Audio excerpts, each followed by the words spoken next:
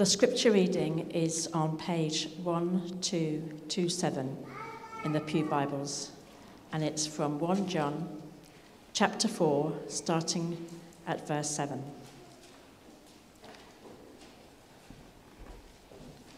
God's love and ours. Dear friends, let us love one another, for love comes from God. Everyone who loves has been born of God and knows God. Whoever does not love does not know God, because God is love. This is how God showed his love among us. He sent his one and only Son into the world, that we might live through him. This is love, not that we loved God, but that he loved us and sent his Son as an atoning sacrifice for our sins.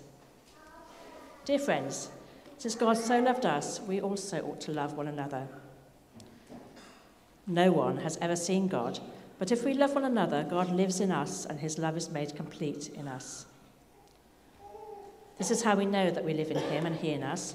He has given us of his Spirit. And we have seen and testified that the Father has sent his Son to be the Saviour of the world. If anyone acknowledges that Jesus is the Son of God, God lives in them and they in God, and so we know and rely on the love God has for us. God is love. Whoever lives in love lives in God and God in them.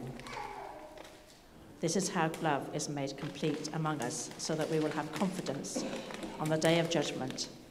In this world we are like Jesus. There is no fear in love, but perfect love drives out fear, because fear has to do with punishment. The one who fears is not made perfect in love.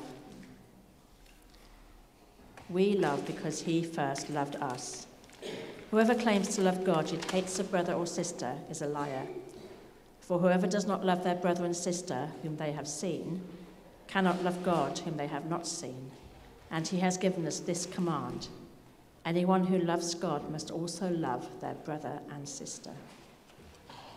Thanks be to God. Brian, let's take a moment to pray for Sharon before she comes to preach. Father, I pray that you right now would give Sharon really a clear mind, that you'd help her to communicate clearly, to connect. But I pray as well that you would stir in her. I pray that the kind of fire in her bones would show in what she shares. I pray that you'd be at work in this place by your Spirit, doing what only you can do. And so we come to you in Jesus' name. Amen. He knows I babble, praying for me to be coherent and heard well. So before I start, I want to say a big thank you to you, my church family, for all their support after I managed to break my ankle in 3 places. Amazing, amazing love, practical support and prayer, even if I have put on pounds of weight with the croissants, the donuts and the cake, as well as the tasty, nutritious meals. You visited me, cheered me up, encouraged me every step of the way, and I felt very loved. You are a special lot, a generous, giving, sharing family. Thank you. And now I've flattered you so much, it doesn't matter what I say now, does it? You'll all love it. But it's about family today. It's about church family. And no matter how good we are, we can get better. My actual title is Finding Family in the World of Isolation. So let's look at some facts and figures. I don't want to bore you, but they are pretty desperate. The 2017 Good Childhoods Report found that children and young people's happiness was at its lowest since 2010, and that was before the pandemic. And the 2018 report showed that family relationships make the biggest difference to children's well-being. Not school, not grandparents, but the family relationships. The UK has the 4th highest rate of family breakdown, and it costs the UK 48 billion. 2 million children live in debt. Well, their family lives in debt. And 1 in 5 children are exposed to domestic abuse, and 2.4 million adults experience domestic abuse. That ended in the year March 2022. CAM's survey of 2015 said that family relationships problems are the biggest single presenting cause of mental health difficulties. It's not great, is it? And all of us are experiencing or have experienced some of that, I'm sure, in our families. When I was teaching in an urban priority area, the children used to compete over lunch over who had the most dads. Well, I've got 2 dads. Well, I've got 3 dads. Children who don't get parented well don't parent well. No good role models, the cycle of communication problems, lack of boundaries, and an ability to care for others repeats and repeats. I couldn't say this before. The Economist last week said that the lonely today are not just sadder, they are unhealthier and they die younger.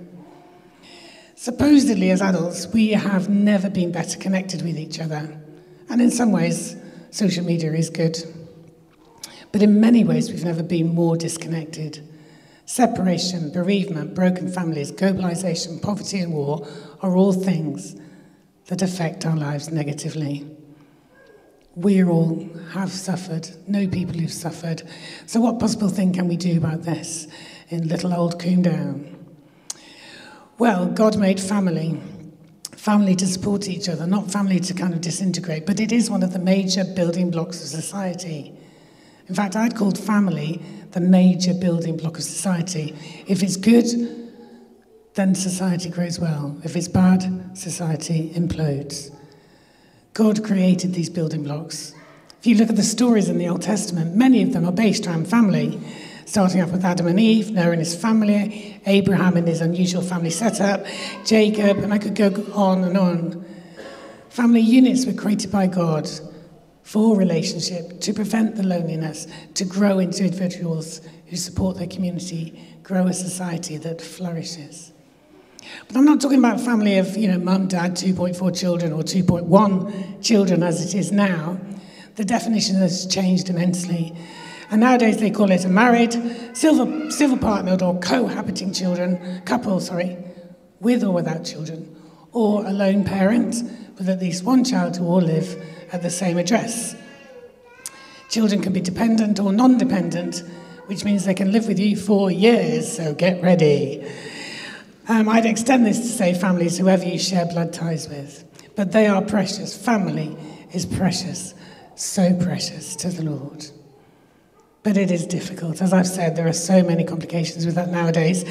As we know, even the royal family can't get it right, can they? EastEnders, awful family lives. And most of those families I mentioned in the Old Testament displayed terrible parenting skills. Favoritism, Abraham favoured Isaac, Isaac favoured Jacob, and it just went on and on. And it's hard. The Princess Catherine of Wales has got it right. She knows that if we put the input into those early years, 0 to 5, we'll get it right later on. Because of our experiences, good and bad, in childhood, we are affected in our lives. Parenting guilt is another thing that comes up in families. If only I'd, if only I'd, if only I'd. God wants to deal with that guilt. He wants to heal our wounds from childhood. There are chances of prayer ministry afterwards for those kind of things, so don't hold back. But in the Christian world, there are other families too. The New Testament constantly refers to the family of believers and the family of God. When these work well, then it helps the Church of God to flourish. They're places where we can bring our problems, learn together, have fun, worship together, support each other in prayer, grow together. We are God's children, adopted into his family. We're adopted by the spirit of adoption, by whom we cry, Abba, Father. We are the children of God.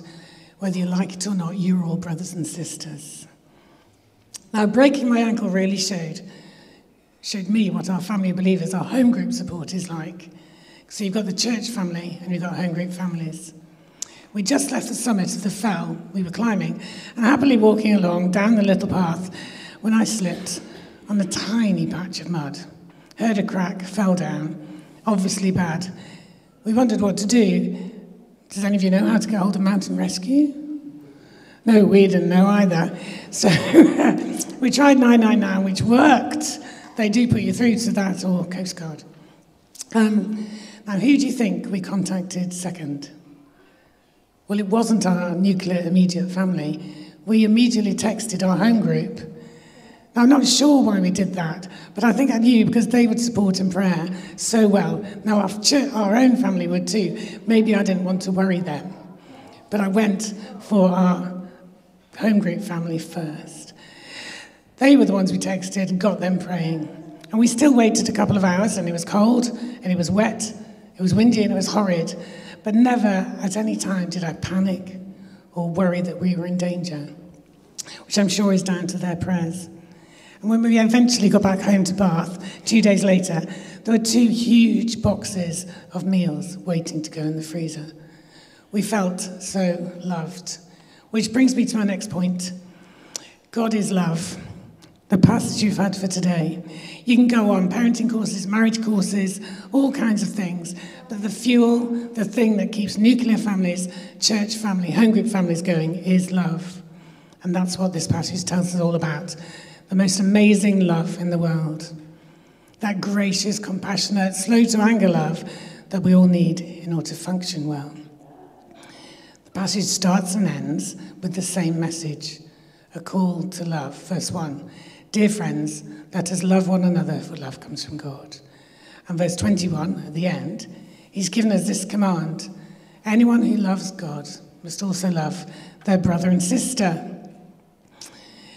Now, this kind of love, the type of love mentioned, is particularly for your brothers and sisters in Christ. But we'll get on to loving others in a little minute. This love is from God because God is love. God is love. God is love. I had heard that since I was 0, and I could rattle it off from probably the age of 2. But it was only when I was at university staring out of my window at the playing fields, randomly, that I realised that God equals love and love equals God. They are the same thing. It's not just that his very nature is to love, it's that his nature is love. Love is embedded right in him. It's just like you may have brown eyes, but you can't change them to blue. God can't not love. This passage is full of it. Sacrificial love in giving us his son, verses 8 and 10. Love that gives us eternal life, verse 9. Complete perfect love in verse 12. Love that gives us life, verse 13. Love that drives out fear, verse 18. It's a love that doesn't judge. He's never going to tell you you're not good enough like some of our parents did. He loves unconditionally. And it's this love that enables you to love your brothers and sisters. God is love. Live in love. Love one another. We are to love one another, even our neighbours as ourselves. Even our church family neighbours in our pew, the ones we get a tiny bit irritated with, the ones we avoid just that tiny little bit when we leave church. Yes, it's those ones. Obviously, I've never done that.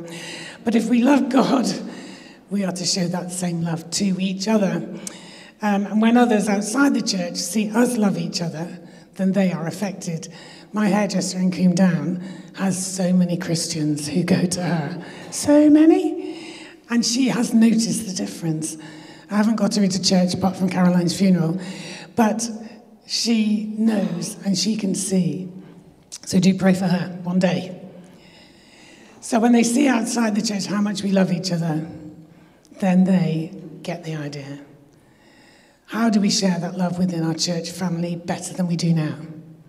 Well, you're doing quite well, but you can do better. A little boy was talking to his daddy one day and he said, "Dad, where were you born?" He said, "Well, I was born in Ethiopia." He said, "Well, where was Mummy born?" He said, "Well, she was born in Huddersfield." He said, "Well, where was I born?" He said, "You were born in Bath." He said, "Well, where was my sister born?" He said, "She was born in Timsbury." The little boy broke out into a huge grin and he said, "Dad, isn't it great that God got us all together?" We need to get together. Hebrews 25 says, never get out of the habit of meeting together. If possible, make Saturdays your day for family and Sundays your day to see church family. Make home group a priority. The more we see each other, the more we'll get to know each other, the more we understand each other, the better we can pray for each other. When we say we'll pray on WhatsApp, praying hands, pray. I was hauled up for this. I realised I wasn't. I was putting the little prayer emoji, but I actually wasn't praying. So when you do it, do it. We need to come to women's breakfast, men's events, even if our mates aren't going. We need to support parents of children and teenagers in our church. Which family can you commit to pray for? Being a parent is the hardest job an adult ever has to do. And we, as a church, must support, care for, and love our parents as much as we can. Another one, let's be vulnerable with one another. That's a big one for us who are perfectly capable, thank you very much, of sorting out our own lives and our own troubles. We need to be ready to open up with our struggles, because when we do that, others feel okay to tell us about theirs. So many answers to prayer, which you might hear about if we get to manage to look at the Prayer Warrior Zoom. There's been so many answers to prayer. Looking after those who are sick, those in need, sharing our resources. Peter's teaching, 1 Peter says, practice hospitality. So many of you are doing that for Hospitality Sunday, on the Sunday, the 5th of March, that about 50 of you can go out for lunch on Sunday, the 5th of March. So grab me at the back. When you welcome people into your home, you don't have to give them a big lunch on other days, this is, you do on the 5th of March. But you can just do drinks. You can do coffee. You can do afternoon tea or a dessert. Invite people in. That's a good way to connect. Romans 12 says our church family has to outdo each other in showing love to others. So I have a bit of a competition. I have to love more than Jan does. I have to love others more than Sue does. I have to show that love to others. So God is love. Live in love. Love one another. How do we show love to those outside the church? By all the things I've just said. But we have to be radical. Being nice to our neighbour is just not enough. There are some lovely people in Coombe Down. There are lovely people at your school. There are lovely people at the nursery where you chat outside. There are lovely people at work. They are so lovely in Coombe Down. They're just as nice as you are. We've got to go for it. We've got to push beyond our comfort zones to do new things. We're to be invitational. Invite people to Alpha. You can't invite them if you don't know them. So you need to be out there in Coombe Down, getting to know people, including them in things, including yourself in what they're doing. The big welcome in June, we've got a Sunday to welcome people to. We need the presence of God wherever we are, whatever we're doing, in every relationship. When you're out there, we have to be friendlier, kinder, more caring, more giving, more generous, less judgmental, less gossipy, more hospitable, more sacrificial, in fact, in every single way.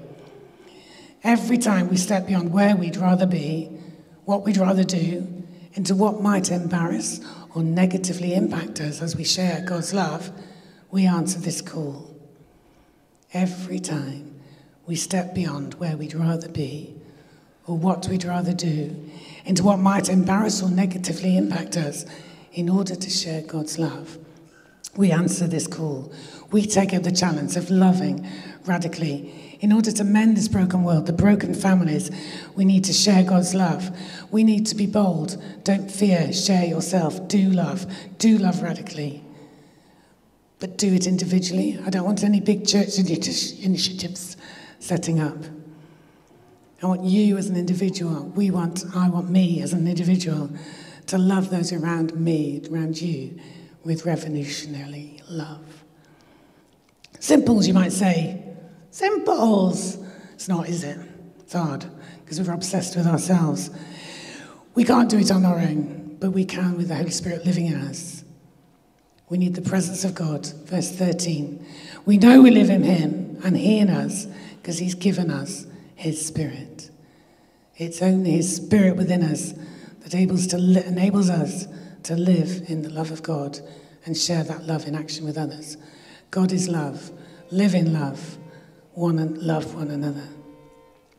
And so to finish, Ephesians 3 says, and I pray that you, being rooted and established in love, which you are, may have the power, together with all God's people in your church family here in Combe Down, to grasp how wide and long and high and deep is the love of Christ we were singing about, so that you may be filled to the measure of all the fullness of God. God is love. Live in love. Love one another. We all need to be filled to the full with the Lord's Spirit in order to love radically. And out of your comfort zone, come and be prayed for during communion. Some of you may feel you need healing for things from the past. Those things in childhood that have affected you, you keep on needing the healing that needs to come. You think you've got over it and it turns up again. So don't be shy and don't be worried that you're coming up again for prayer for the same thing. We need to be full of God's Spirit in order to love well. We need to be healed by the Lord in order to be used. Well, actually, that's not true. You can be used even if you're not fully healed. Finally, my experience of prayer ministry, I told you about last time. I used to hide behind a pillar. Well, I was reminded by the Lord about when I then got used to coming out for prayer, I used to cry like a baby. Every single time I came up, I would get about as far as the step and I was crying. And I got fed up with that. So I went up for prayer and I said, I want you to pray that I don't cry every time I come for prayer ministry. So the very wise woman said, so she started praying and then she said, what do you want to say when you're crying? And what I wanted to say was, Mummy. Because when I was 3, I was left in the hospital. Visiting hours were half an hour a day. I was left in the hospital for 2 weeks to have a heart operation. I had no idea why. I had no idea that hurt was there. But I was crying because I was coming to my Father, and this is what was hurting me. God longs to bring in a healing. I didn't cry after that, by the way, except when the Holy Spirit touched me. God longs to bring in a healing. So come for prayer. Pray with somebody you know. Bring it to your home group. Do not hold back.